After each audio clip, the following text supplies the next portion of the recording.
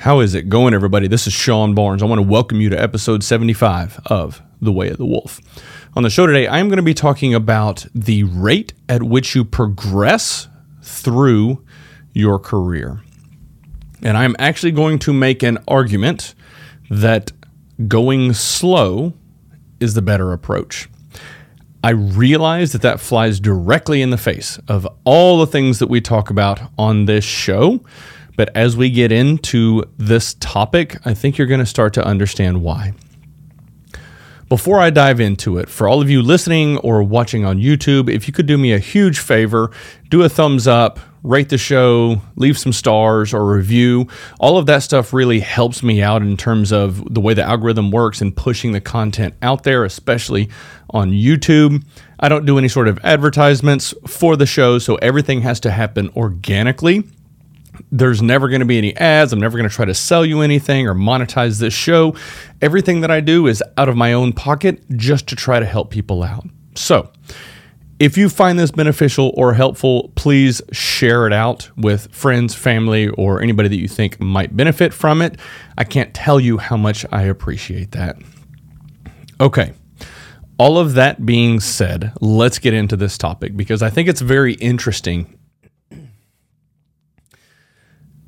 I have watched a number of people in business, whether they're my peers or people coming in from the outside, where they kind of rocket ship their way straight up to the top.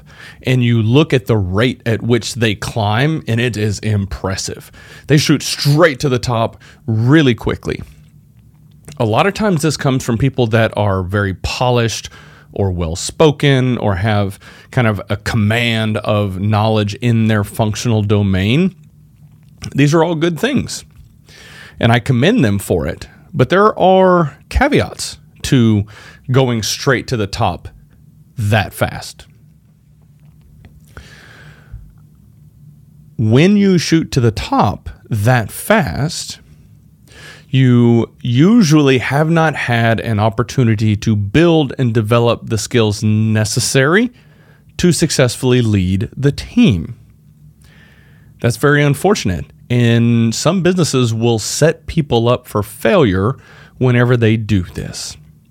I'll give you a few examples.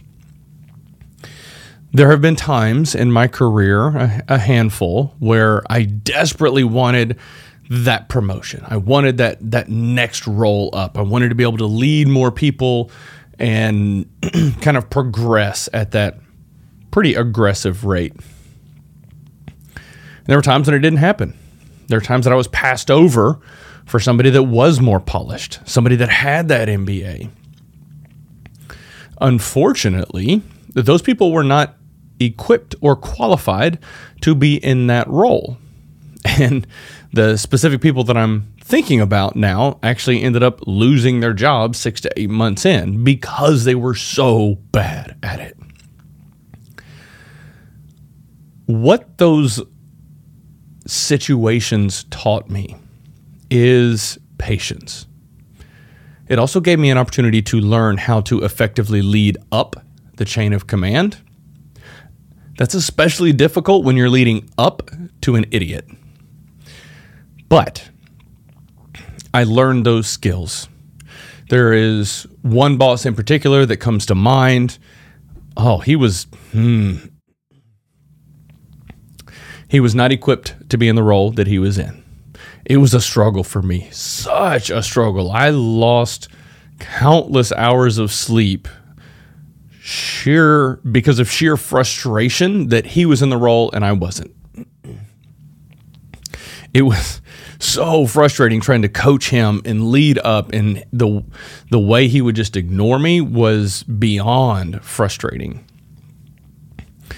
But it taught me how to build a relationship and maintain a relationship with someone that was in over his head, had a massive ego, and would ignore everything that I said. That was very challenging. But I learned those skills because I had to build that relationship with him to get things across the finish line for my team. I had to figure out how to get him on board with something so that the team could be successful. Had I not been put in that situation, had I not been given the opportunity to learn those skills, I likely wouldn't have them today. That's something that I think a lot of people overlook when they're dealing with a boss that they just can't stand, whether they just rub you the wrong way or they're an idiot or they're an asshole or whatever the problem is. Too many people fixate on that problem as opposed to thinking about the opportunity that you have been given. The opportunity to learn and grow and be better. When you find yourself at the top and you have skyrocketed there at a very rapid rate, if you have not learned those necessary leadership skills to be successful, your team is going to know. They're going to pick up on it and they're going to be frustrated. They're going to struggle, which is going to make it even more difficult for you to be successful. This also applies when people find themselves in that sort of a role and they're being compensated for that role. I'm flashing back to a number of situations and instances where somebody was put into a role, they were paid way more than they should have been based on their skill set and their value. Unfortunately, they ended up losing that job, and they had built a lifestyle around that level of compensation. After losing that job, they couldn't find another job making that amount of money. And they ended up being in kind of a very precarious situation when you've built a life around making $150,000 a year, but you're only qualified for jobs that make $80,000 a year. It's kind of not your fault. The business sets you up for failure. Okay, so those are some of the downsides to having a very aggressive ramp in terms of progress in your career. I'm going to circle back around towards the end of the show and talk about what to do if you find yourself in that situation. But before I do, I want to talk about the slow road. The slow road. All of those instances where I was extremely frustrated, I was very impatient. I wanted that VP title. I wanted that raise. It gave me the opportunity to learn those skills necessary to actually operate at that level. I didn't realize it at the time. I was frustrated, beating my head against the wall. Why was I overlooked? But it also taught me patience, which I do struggle with that still today. I am quite an impatient person. But in recent years, I have learned the value of patience.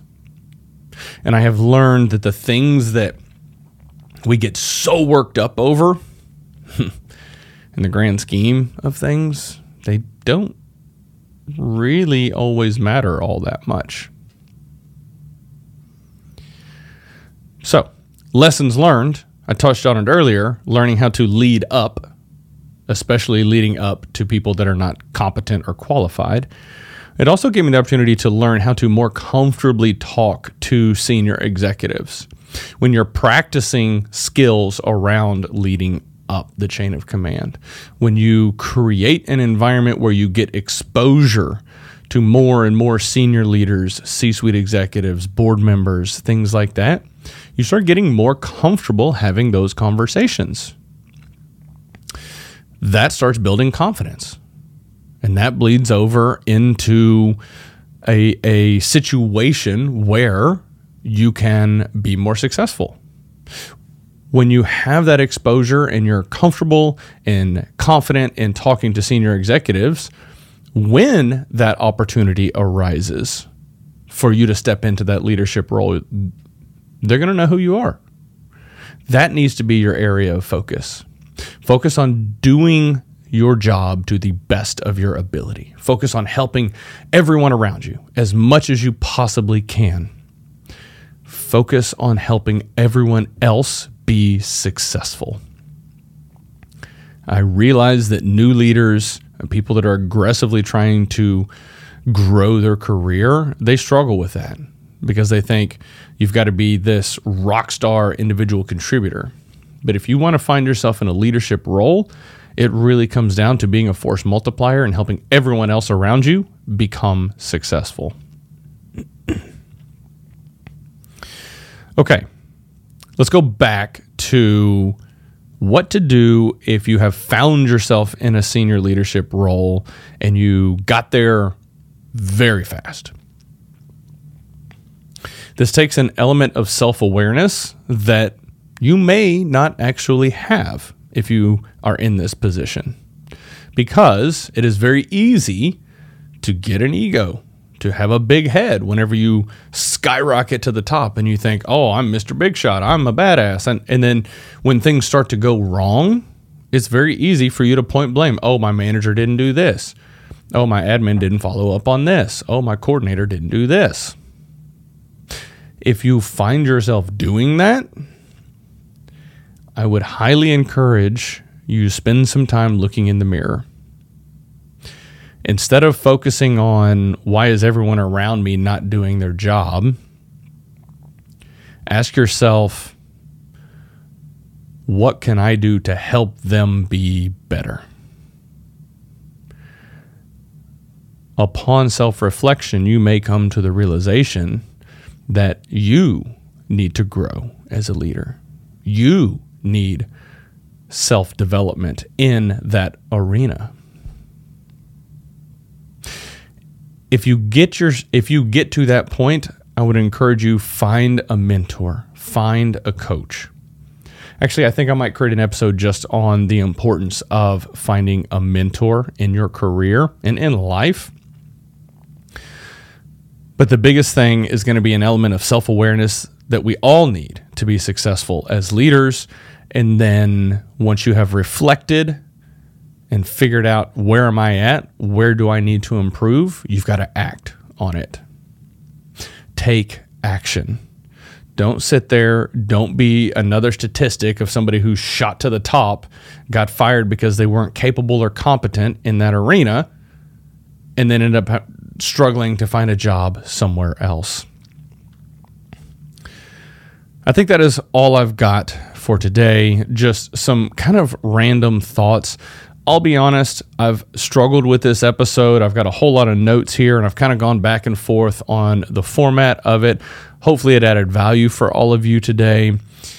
Big takeaways. When you're progressing through your career, be patient.